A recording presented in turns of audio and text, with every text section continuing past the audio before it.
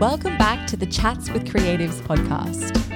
This week, I'm having a yarn with Declan Ferber-Gillick, an Aranda man from Central Australia. Declan is the writer, producer and actor behind the Green Room award-winning production Big House Dreaming. His practice spans writing, theatre, music, rap, community education and mentoring. We have a conversation today about Declan's journey into the arts, how important collaboration and solidarity is for communal growth and connection. We chat heaps on Declan's varied writing and performance experiences, the success of Big House Dreaming, his new piece coming out at MTC called Jackie. Stay tuned, super exciting. His passion for rap and poetry getting him through Melbourne's extended lockdown, and how deeply connected you can feel to people just by sharing and being vulnerable. I'm an Aranda man from Central Australia on my father's side, Alice Springs, Mbantua and Mburinga, which is north of Alice Springs, are my family homelands. I live on Dja Dja Wurrung country in so-called Victoria at the moment, and I would like to acknowledge and pay respect today to the land that I'm currently on and where I have lived off and on in the last couple of years, which is Boonwurrung Woiwurrung country, Wurundjeri country, part of the Kulin Nation, around the bay in the area known as Naarm, Melbourne. Pay respect to the elders and the young people and the communities and community organisations and leaders of this country, and give honour and respect to this place as a living space and a place of thriving for many, many thousands of years.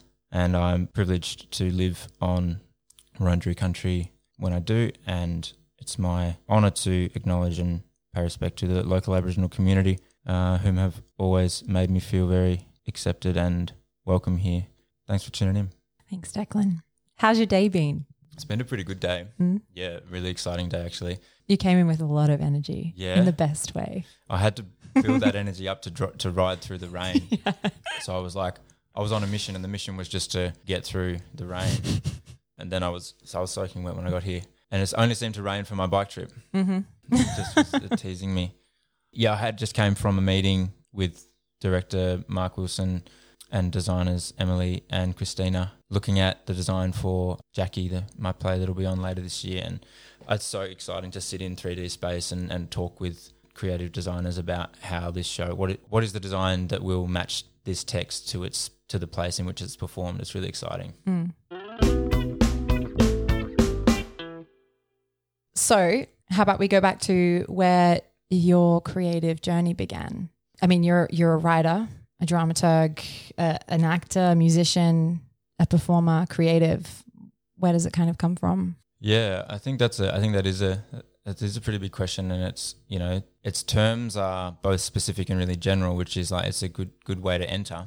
I guess I decided to become a committed artist or become a creative, make it my full-time pursuit when I was about 26. So that's about 4 or 5 years ago. And around that time I started trying to write and learning to write and teaching myself to write dialogue and work for performance and dramatic performance, work for theatre. And that's what I kind of knuckled down and said, this is going to be my main pursuit, is I'm going to learn what the hell this whole storytelling thing is when it's theatrical in nature. And I applied for the Masters in Writing for Performance at the BCA, which I did in 2017. And yeah, from there, I did that for a year, finished it under the tuition and tutelage of one Raimondo Cortese, who I'm sure listeners might be familiar with. And I did that course, and then I came out of that swinging. Like I just went, oh, well, I learned a lot, still don't know really what I'm doing, but wrote a play for school. It was crazy and it went really well. Maybe some listeners know The Great Emu War. And that was the first kind of play I wrote. It was for uni. And then I came out of there, had a reading of that at Melbourne Theatre Company. And from there, started talking with Jenny Medway at Melbourne Theatre Company pretty regularly and forming the basis of a relationship that has become an extremely important and beautiful and valued relationship. But she kind of showed me how I might engage with the MTC in a way that felt safe and appropriate. And that was my journey into those kind of halls. But before that happened, straight out of school, I made a show 2018 called Big House Dreaming. I made that through Deadly Fringe, which is a combined supported effort between Ilbidgeri and Melbourne Fringe. and they gave me what felt to me like a lot of money. And now I look at it wasn't very much money. It was most money I'd ever conceived of for making a production. And I worked with Mark Wilson on that, and we made the show in roughly 6 months, and it just did really well. We had a fantastic team. We had a fantastic space to work in, and we worked with Susanna Day, who helped us to basically did like a bit of an associate producer job, like or support. I self-produced the show, but she and Mark kind of tutored me through that process, and we had a really beautiful first season. What crazy, like in terms of like how shaky it felt when we put it on the stage. I'm kind of going into the minutiae of that now. So the biggest story is that show did really well, and we had an opportunity to tour that following years. So we've toured that show. I wrote another play in the meantime for Ilbidgery, and I've been working on this play for the MTC for about 3 years. So that's what's happened since around 2015, 16. Prior to that, I was making art, but I was doing it in a kind of pretty free-spirited kind of bohemian style, writing slam poetry, doing a bit of rap, playing folk songs, also doing an arts law degree full-time. But I lived in Melbourne and I was performing a bit, doing more political speeches, like kind of polemic stuff, like always poetic polemics as well. Like I spoke at a few rallies and was starting to write more about, situations and experiences in my life and my family's life, and connected to stories from back home, like back in Central Australia, and like about my Aboriginal experience there, and starting to write a bit more in a sort of protest way. My slam poetry always had a kind of try to have a sting in the tail, I guess. So I was doing that for my early 20s. I was writing songs before that, always written rap. But there's always been a kind of an impulse to say something or do something or draw something. I do a bit of visual art as well. An impulse to mark something, And I come from language family, I come from both my mum's side and my dad's side of the family are deeply invested in not only community development, but language and oral and linguistic forms of communication and dialogue and storytelling. Irish Catholic family on mum's side, very oral, very storytelling people, networks of family and story and culture and those kinds of yarns on dad's side of the family. And of course, blackfellas sit around and talk about family for a whole day, like half of what we talk about often is how's family doing and who knows who. And that requires, immense kind of memory, memory of kinship networks and communications and that kind of thing. And so both language-rich cultural traditions, and my mum was a radio journalist, and that kind of gave me a start. She taught me, how to communicate effectively and how to use language and use language to my benefit. And so I always wanted to achieve things with language and, excelled in writing and stuff at school and speaking. And all that kind of has just been kind of refined and refined. Everything I do is always kind of like linked with social struggles, community development, thinking about change on a large scale, thinking about the issues and problems within my own communities, and more often than not, ultimately thinking about the Aboriginal struggle and movement in this country and what my place in that is and where we've come and where we're going next and that kind of thing. And so that's, my creative journey kind of began pretty early, but it took the form of political discussions, community development talk, policy discussion, and I just grew up thinking and talking about that stuff and listening to that stuff. And so it found its way into my voice and my dramaturgy and my storytelling and what I ultimately want to try to say about and to the world. The last 4 or 5 years have been like a whirlwind that I was ready for, like came at me really hard, just like freelancing and learning how to manage my own time and what projects to take on and how to value my own time and also mentor. So I work with young people, sort of always have. I started teaching in various capacities since I left high school. And so it not only makes sense to me in a community and developmental and legacy sense to work with young people to try to transfer some knowledge and capacity and methodology about storytelling and voice, but it also feeds me and really keeps me connected to compassion amongst other things and really helps to keep me honest and grounded in my creative experience and like brings me back to my values and actually gives me a real sense of wonder working with young people. So I've really tried to keep that going throughout since I finished school, and it's hard and it can be incredibly rewarding. So that's my creative journey has always been linked to my education journey and my political journey, I guess. I want to ask a question. Great. All right. When does your creative journey begin? I mean, I've been a performer since I was young, like young teens, and I would want to tell stories and perform for people. But I don't feel like creatively I started clicking into anything solid until I left home. I left home at 18 and moved from Brisbane to Melbourne on my own and started in a weird way being incredibly lonely in Melbourne and not knowing anyone and not studying and not working. I kind of started to go down this hole of like, why did I come here if I am not performing? And so I had to start questioning, like, what am I wanting to say, or whose stories am I wanting to tell? Why am I doing it? I'm in a really privileged position that I could leave home and afford to come and live in Melbourne, and that I moved through the world as a white cis woman, and that gives me so much privilege. And I was really questioning why I needed to be telling people about me or my place or my story if I'm in such a position of privilege. It's like a story that we've heard before. So I think a lot of my art and my creative things come from, I guess, kind of questioning what is it that I say that can add to society that hasn't already been said. My passion is to tell stories about women because that's, I identify as a woman, and I, through this kind of creative process of going to school, I went to VCA. I really wanted to like hone a craft, and I think subconsciously really like find a voice and understand why I had this desire to perform and why I wanted to tell stories when I felt kind of like it's not my place. I've always had this battle of like, it's not for me to tell this story, or it's not for me to, I don't know. It's an internal battle that I have quite a lot, and I'm kind of like really working on at the moment, trying to move away from this white guilt that I have and that kind of confusion in my head of being born into quite a privileged position and not understanding why or how to utilize this place that I am in, or this privilege that I've been given to make change. And during VCA, I did this production that was a completely female non-binary cast of a Shakespeare play, a classic. And I think that for me, something kind of changed when I did that, because I was like, oh, there's a bunch of wonderful actors from literally all over the world. There was something really empowering about that, and working with an entirely female non-binary crew that I started to realize that's kind of where I stand. I think that's where that's where my voice is valid, I guess, because that's my experience.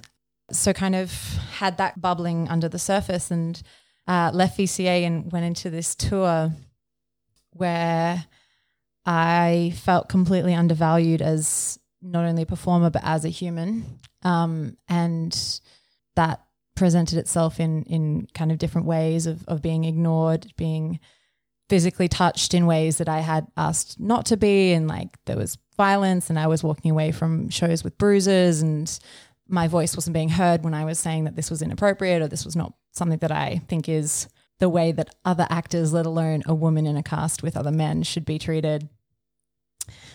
And from that experience, I completely lost my voice. I lost my ability to believe in myself and feel like I was valued at all. And since then, I've just been trying to build myself back up. And that's why I started Chats with Creatives, because I felt like that my experience needed to be shared in a way that didn't... Where it was welcome. Yeah, and with other artists who maybe had similar experiences, if not the exact same experience, or with people who were just generally empathetic human beings, so we could have discussions about what to do in that situation, or if that is what's happening in our industry, how can we change it, or who are the people that we can go to that aren't going to treat us in that way. And that's kind of changed and developed into being more of a open flowing conversation about art and creativity, rather than focusing in on how can we change this industry, because it's needed on such a wide and such a large level of change that you start by getting connected, right? Yeah. It's a blind spot on a scale of magnitude, the way we think about creativity in the arts. Yeah. It's a great platform. It's a great platform to have set up so that we can talk and speak openly with one another and to share that. And that's why I love podcast as a form for that reason. I love long form conversational material. It's beautiful. So thank you for setting it up.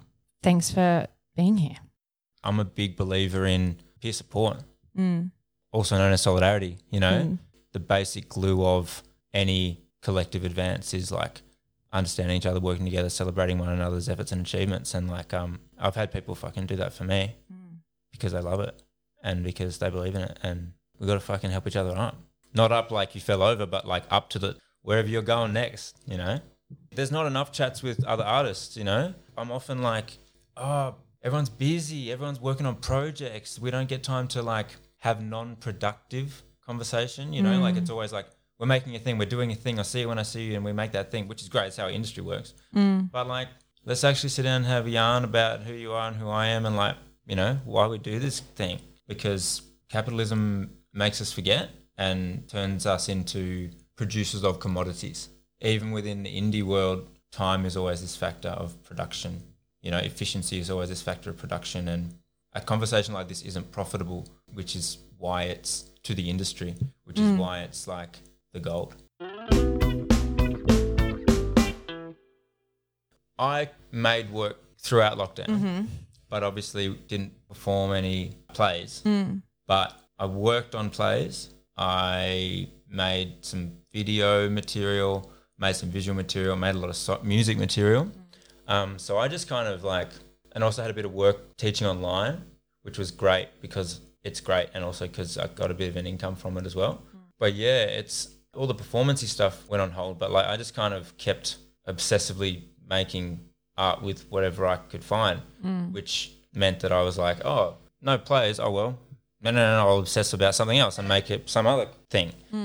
Put myself through some other intense process. And so when the theatre's opening, I was like, cool, theatres are open again. Well, let's put a play on, you know. Yeah, but also trying to work on theatre stuff, as maybe you'd know, via Zoom, that's a whole nother thing. It's so tough. It can teach you some really interesting stuff, like because you lose a lot of your rhythms. So it's like something that sounds like it works really well because of the rhythms.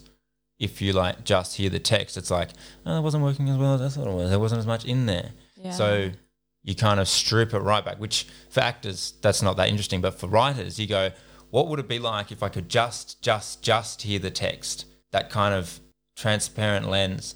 It's hard to do that with actors in a room because actors want to act, right? Yeah. So like if you force them to break the rhythms up, then you go, here is a piece of text, Zoom break.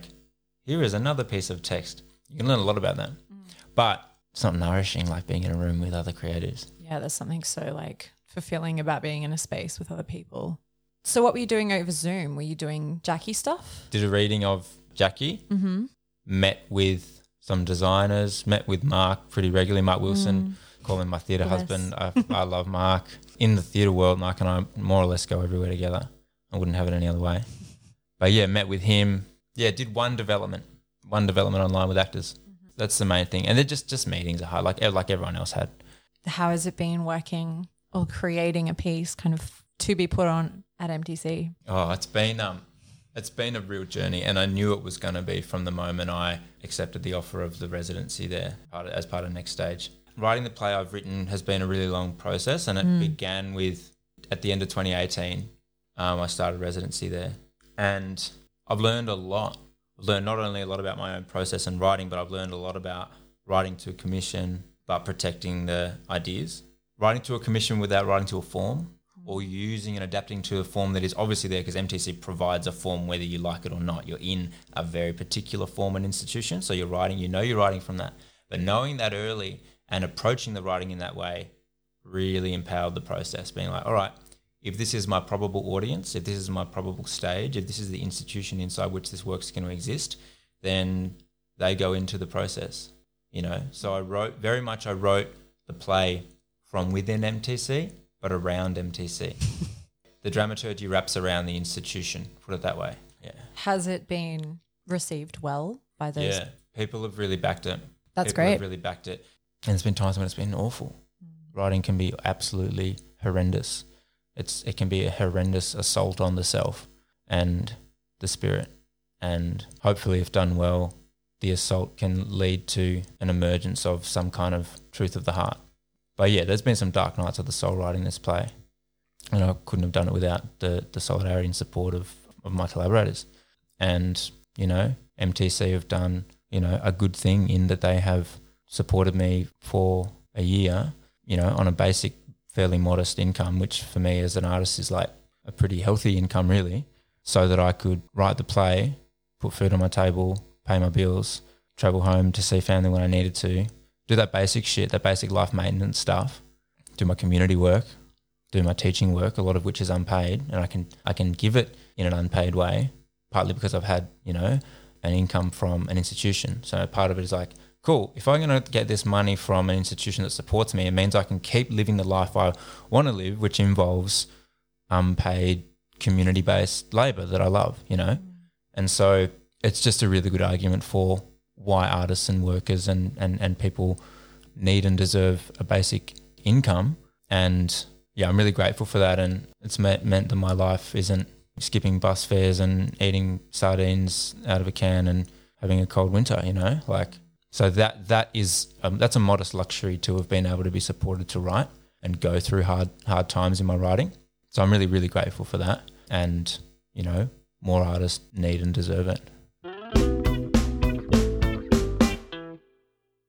I wonder how it's different working on something like Big House Dreaming compared to Jackie at the MTC. Like Big House Dreaming, that's like your baby, isn't it? Like there wouldn't have been the same considerations as putting on, like if you're putting Big House Dreaming on, if you're making it from the ground up as an MTC show, it would be so different, surely. Yeah, it would be because the intended audience is different. And, there's part of being a writer that's like, don't think about your audience. That allows you to kind of like write freely. But being a theatre maker is being a communicator. And if you don't know your audience, then you can't communicate with them. I would write one play for community education performance season, which I've done. That play is not trying to achieve the same things as if I'm writing for STC or Melbourne Fringe. They're all distinct audiences in a way. And also a play hopefully can and should hold its own and be able to be reinterpreted for multiple spaces and multiple times and multiple geographies, That's what's powerful about a play as a play.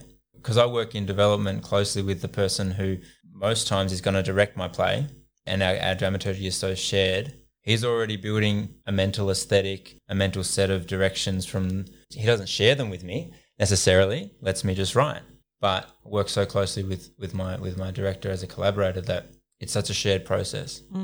And so together we think about what stage is this? What audience is this? What will they respond to? Are they going to respond to being shouted at dramaturgically, like getting ideas thrown in their face? Will they swallow them? Or do we need to bury that a little bit more in subtly within the action? Or do we need to just hint at it? Do we want a death scene on stage? Do we just want to hint to it? Does a character deserve to be crucified in this, like really torn apart in this play? Or is that something for a different stage or season? What ideas, is this the best place to work on transmitting? But then again, we're about to do Big House Dreaming at the Arts Centre, which is a bigger space and a different audience. Such a different audience to like a Fringe original. Festival, yeah. This will be the 4th season. We believe the play can hold its own on a main stage. You haven't changed it much or at all? No. Not really. Some minor text changes as we've been through the seasons, but more or less it's the same show. Different cast. We had Sahil Saluja in the first season. Yeah. Beautiful actor. Beautiful. He did that role so well. And then we've had Deshaun Phillips in the following seasons, and again, a beautiful actor with a different set of skills and techniques, but has brought such generosity to the main role. We love having him in the company, and we'll always love Sahil for that first season. And I know that play's got a real place in his heart. It's hard to lose a committed and loving collaborator from a baby like that, but it happens. You get an offer. Actors want to act, Actors want to learn, actors want to grow, new directions, take an opportunity. So Big House Dreaming is about Aboriginal youth justice. Yeah. Do you find it difficult when you're in a season to put it on each night? Oh, it's utterly taxing. It's utterly draining. Because I guess, I mean, I it's so close to your heart and so close to your life that I imagine separating yourself from it kind of almost isn't something you can do. Like I know as an actor, I can step into a role and then curtains come down and I separate myself from that. And there are points in the play that I will never be separate from. And the play was written thus. And that stuff's hard. That stuff where I'm telling a story that I know to be true, that others don't know to be true, and has always been true for me and will always be true for me when people can leave the theatre. Those are parts that it's really hard. Continuing to put it on means that more people can hear the story and learn from it. That's all. That's obviously the trade, you know. And I've actually at points have said this will be the last season of the play because it's not a thing that I can just do and do and do. Yeah. But there's been maybe talk of putting the play on in the future, maybe next year or the year after, and talk of taking it to more places and maybe even seeking, you know, an international audience. And I know that this play within an international audience who have a shared, you know, colonial history and have a shared youth justice history, you know, thinking most notably places like New Zealand or Canada or the US, anywhere where there are significant tensions between police, the justice system and like Indigenous and Black people, you know, there's a sense of like honour at the possibility of maybe being able to go and tell that story in another place where it matters. And so I'm now living in a way that's like better supported than I was. Like I'm more grounded. I've got a home now. I was like really, really transient for a lot of the last couple of years and feeling like pretty distorted in where I belonged and just tired all the time because I was moving a lot. And I feel a lot more grounded now. I've got quite a kind of stable living situation, and I've got the show now has a strong family around it. It's a container, you know, it's a strong container, and there's a lot of trust and love in that company.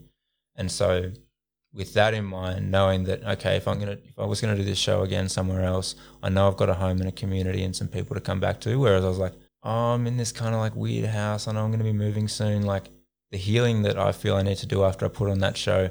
It requires some really cool, soothing balm, and I now feel like I have that balm, and so I'm like, I can probably spiritually give again to make that show if it's gonna like go where it needs to go, but it's not an endless thing, and it's not a story I want to tell forever.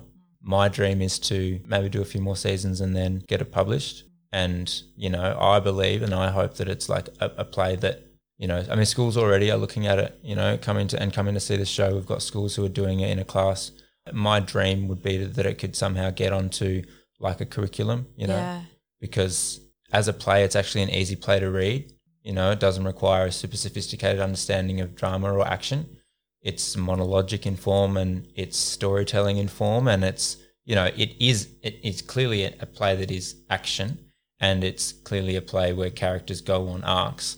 And, you know, you have to have a basic understanding of how theatrical story works. But you could give that to a group of year 10s and have it taught by someone who wasn't a dramatically trained person, and it would still land because the ideas are clear on the page, the language is clear on the page, it's short. That's why that would be a dream of mine. That makes the contribution more lasting, you know, that impact without me having to like perform this forever. Trying to have the biggest impact in a way that is the most careful to the soul, you know, as someone who's trying to like strategically look at social issues in particular, you know, without just burning out. What are the things that kind of help you heal from those moments? Is it just being with family, being with a community? Is it music? Are there certain things that you go to or that you might go to this time around now that you have a more secure base? Yeah, I think like, after this season, I'm going home to Central Australia and I'm going to see my dad. And he hasn't been well. And it's really hard that I live down here at the moment because if I didn't have commitments, I'd be living with him at the moment. You know, that'll be both deeply nourishing and healing and satisfying and challenging because family's challenging and going home to Alice Springs is challenging for me in ways. And yeah, I think in general, this show, after doing it, really requires a lot of time with like long conversations with friends, long unhurried times, chill, that kind of processing and debriefing that's like cyclical rather than a dump. Hang out with Mark a bit for a few days and over that time, talk about the show, talk about the issues, then go have Vietnamese food and go for a walk, go for a bike ride, talk about the show again. Yeah, lots of rest when I can get it. Often I've just like gone straight into a project. I've learned over time how to rest while I work as well. But yeah, like swimming, freshwater, going out into the country, like bushwalks, hiking. I just went for a hike down in Tassie, went down there for a couple of weeks. Try to get out of the city or out of town and go bush a bit after I do a heavy work like that. Because it's just the basic principle is you got to get back to the land. Like, you know, no matter whatever else is kind of going on, the land's always going to be there for you. It understands. Like being on country is an exchange of like trusting quiet that human beings don't really often give one another, and you don't often come across in the city. So some kind of like re-equanimizing, basically finding balance by being with friends. And it's really nice to hear that you do that for yourself.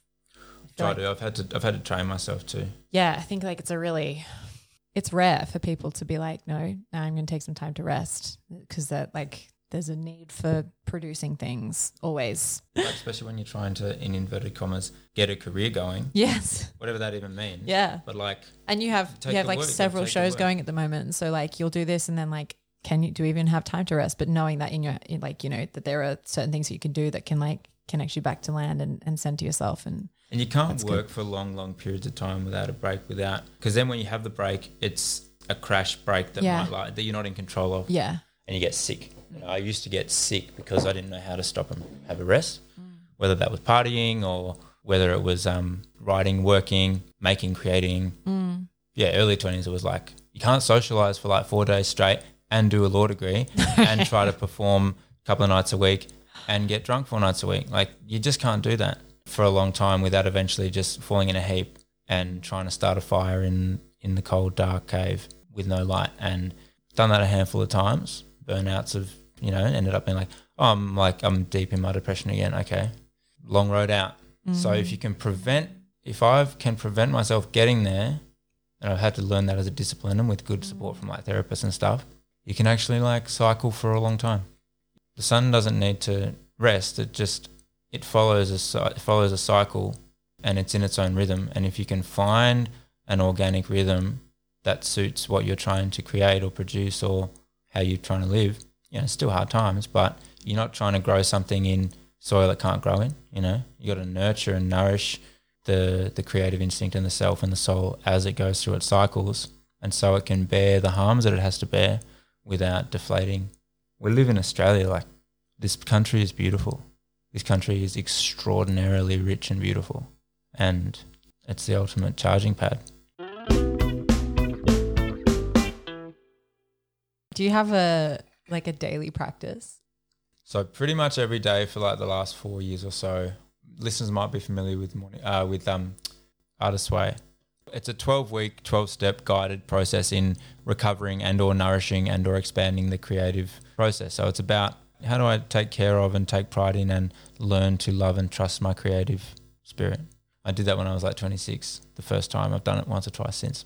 And you learn a bunch of skills. You learn a bunch of ways of talking to yourself. You learn a heap of different ways to just develop your own safe environment in which to grow and work. It's a whole practice.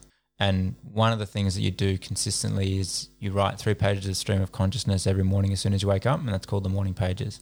And you do that religiously, you know, and I've done that more or less for the last 4 or 5 years. I get up every morning and I write 3 pages of stream of consciousness, A4 paper, and you just do it. It teaches you so much.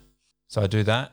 In the last year or so, I've developed a meditation practice. So I do anywhere between 15 and 30 minutes meditation following that each morning, pretty consistently, and I record results, whatever that means, changes, like just not in a like super studious or like data way, but just as an observed way, because anything that you do consistently over a long time, if you observe changes, you learn about yourself, you know, you learn just by observing and recording. That's what the page is about. Page is about what do I say about my life when I don't feel to myself, and then I read it every 6 months and I go, wow, look, I mapped through my grief. Oh, look, wow, I mapped through how I hated that thing and it was holding me back. And then actually I learned to love something and it opened a new door for me. Those kind of unconscious processes, to have a map of that, you are your own mentor and guide when you do that.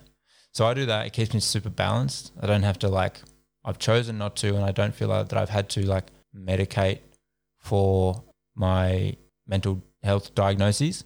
and I medicated briefly for about 6 months, used antidepressants, and they got me out of a really fucked up place.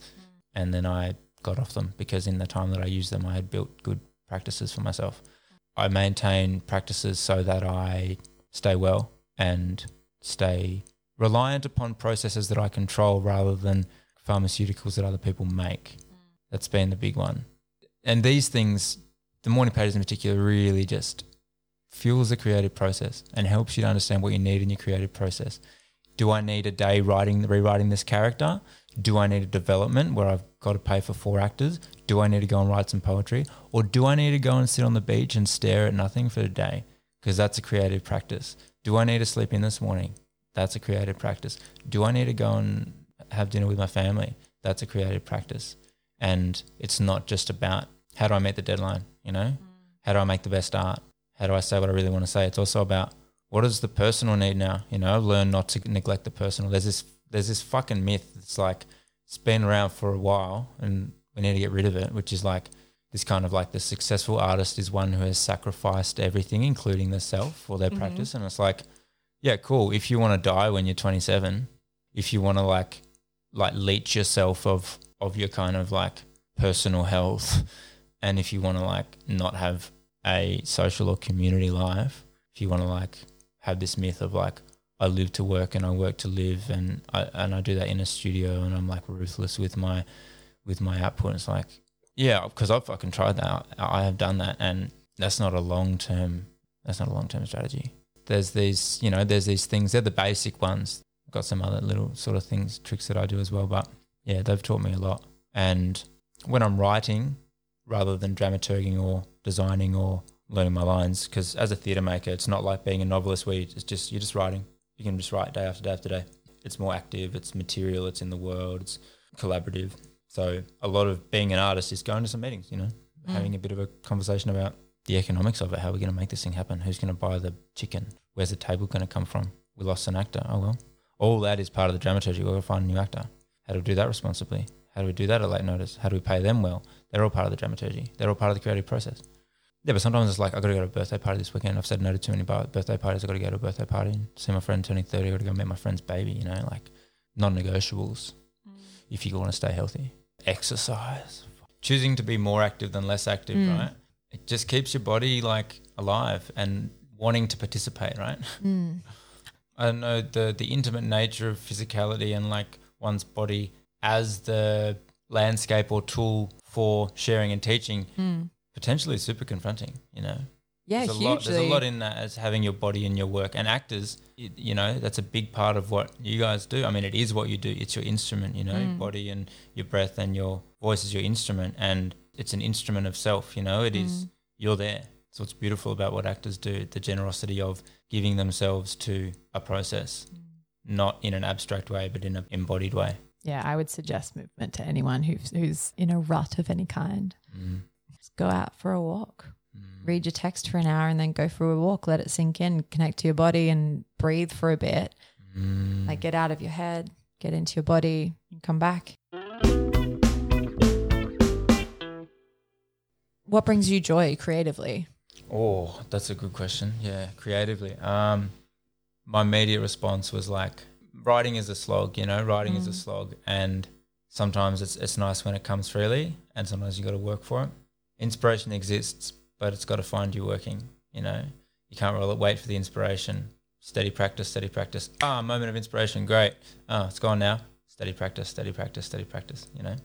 That stuff pays off for me when I'm thinking about as a writer and text-based artist. When I'm working on a scene, Mark and I work my scenes a lot in the writing process. And I write a lot of my scenes are two-hander scenes. And so we'll just work the characters, work the text, switch characters, do a rewrite, come back, dramaturg it, think about it.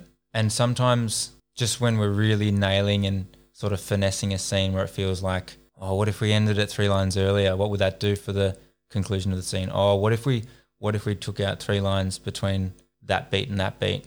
Cool, speeds it up. No, leave it in. It's a nice little diversionary tactic that the actor can play. That kind of process, when you read a scene and it's feeling like, okay, that's the scene. That scene is at a place where now we're happy for it in that 4th draft.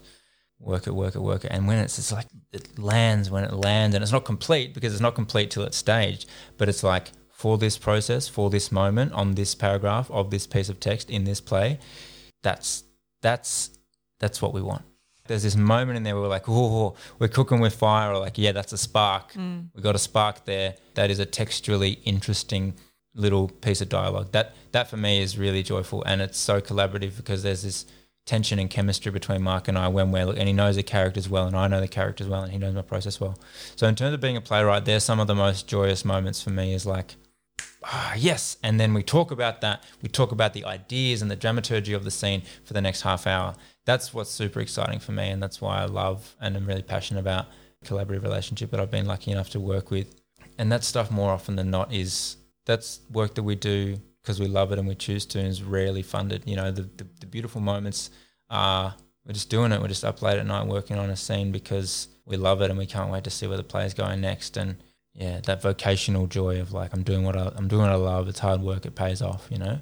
So there's that joy, and then there's a joy of just like writing a funny rap. Yeah. Writing a funny rap and recording it, and it's fun and it's playful, and you know, a couple of good plays on words or a word joke in there, and it's like that's joyful as well. I love it. Music brings a non-intellectual joy, or a less intellectual joy than playwriting. That's why I make music, and that's why I like music, and it kind of brings me into, you know, physicalizes and tonalizes the creativity. It's not just like text and language, you know. It's nice that it's so clear in your mind. Would you like to share a rap?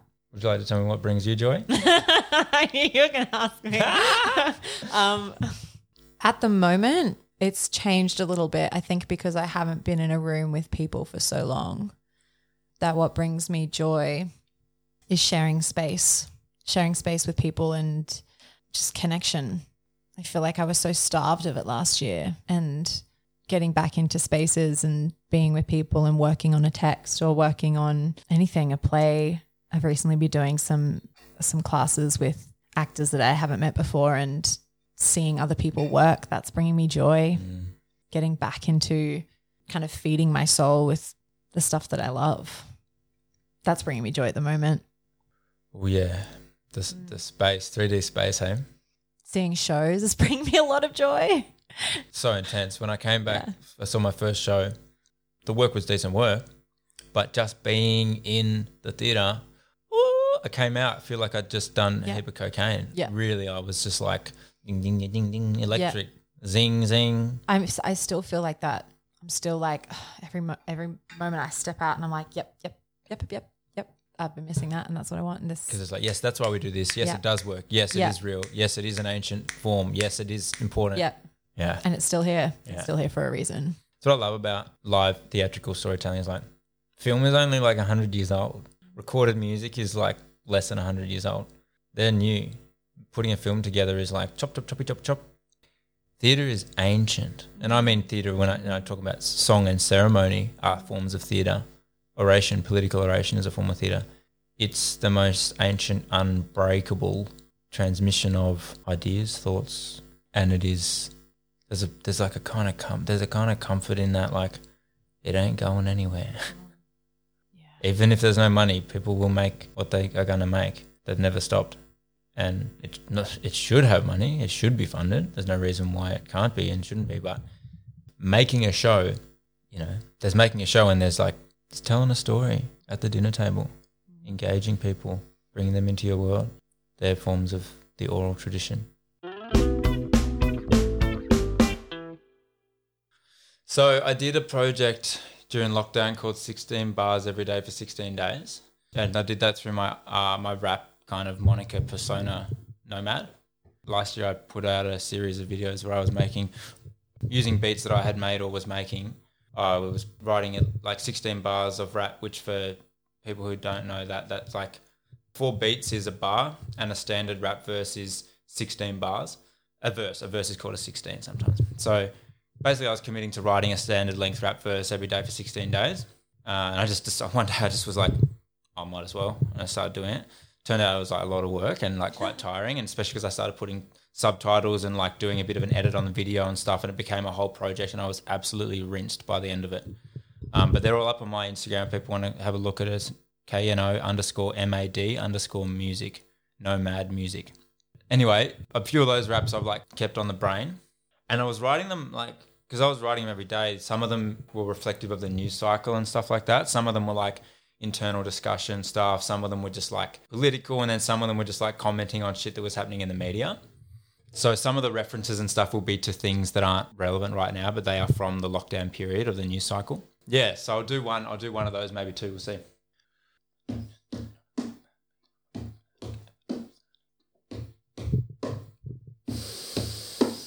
I don't just get it on a boom bap beat, I'ma prove that. I can never lose that heat like a cop chase. You can never do that feat that I do when I get a whole damn room moving they feet. Make a whole Zoom cam meet, all stand to your nan, lose sight of a fam like her two back teeth. You don't wanna see me like a new dad beach. If you wanna be me, better you catch sleep. Dream of this flow like Donald Trump, wishing that his penis will grow. I don't mean to be so crass, but I hate leaders who know that they shouldn't be in charge, but they're keeping it so.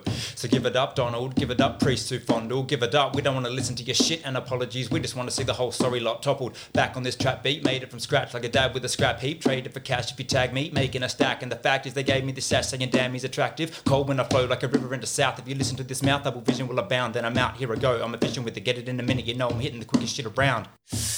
People reckon how you getting better at rapping. I'm like a practice boy, how does anything happen? I'ma crack this code like a medicine cabinet. I ain't acting coy when I'm setting this standard. Bandit with the notebook that my fan list grows off hook cause the mad shit's standard. Well I am leaving you peas in a pod, black-eyed like a panda. Did you understand that? I got the juice, you got 5% like Fanta. I cop the truth whenever I pop the top off the booth like a can of Pringles. Woman, a man and trans, older man, and he's single. You wanna listen to me rap? Well first go and listen to M. Nas and 3 Stacks. Tom Scott, Lauryn Hill and the Wu-Tang Clan. KRS as they do they thing. Guru, Primo, Cypress Hill, yep. Doppelgangers on the decks and the mics are ill. Respect the lines of those that came before I came to shore. Ready to fire at will. Other rappers getting cooked like Captain. Step from the battle like, look what happened. I brought the beef, he's not the same cattle. He got the keys, I got my cage rattled. You might have gathered I have a habit of having debates. I have a habit of having to have a say. And it hasn't mattered if it's a Sabbath or Saturday. I'm a habit with you lads, your dad or a magistrate. I get animated and say what I want, when I want. Whether to Morrison or to Abbott or to Xenophon. Penny Wong, better not get offended when I tell her. Get some better economic policies if we're gonna get along. I'm a commie in my burning heart. My red blood's for the working class. Brown skin for the black land under feet. Black man with a plan like Brick stay undefeated. My ancestors equipped me, wove this code in my blood and it grows within me. No, I'ma go all out like a Mojo's native tongue and go pro who's with me. That was one of my favourite ones. When I went and listened to all the 16 bars for 16 days. That was one of my favourites. That's a fun one, I'm glad you did that one. That was a cool project. Yeah. You know, lockdown was hard. People were like wanting to connect on a really personal level, and I was quite surprised with who followed and how closely. They were people that I know and love, you know. I also grew my following online, but like people were just like, dude, it's so nice to see you and hear your voice. Part of the reason I did that was to connect with people like in a really personal way, and it paid off. I loved it. It wrecked me, but yeah, one of the best things I did in lockdown. Thanks so much for coming in and speaking to me and being open and vulnerable and holding space for me as well. Totally. Well, thanks for having the chat and sharing your story. I'm always up for the yarn. You know, I'm always up for the yarn. If someone can like offer a part of themselves, I'll always offer a part of myself. Declan is an incredibly multi-talented human. It was an absolute joy to speak with him. Next up, my friends, we have the wonderful Kane Hansen taking us on a deep dive into his creative process and all the exciting things that come with writing and performing your first show, solo. Oh my God. Until then, stay creative.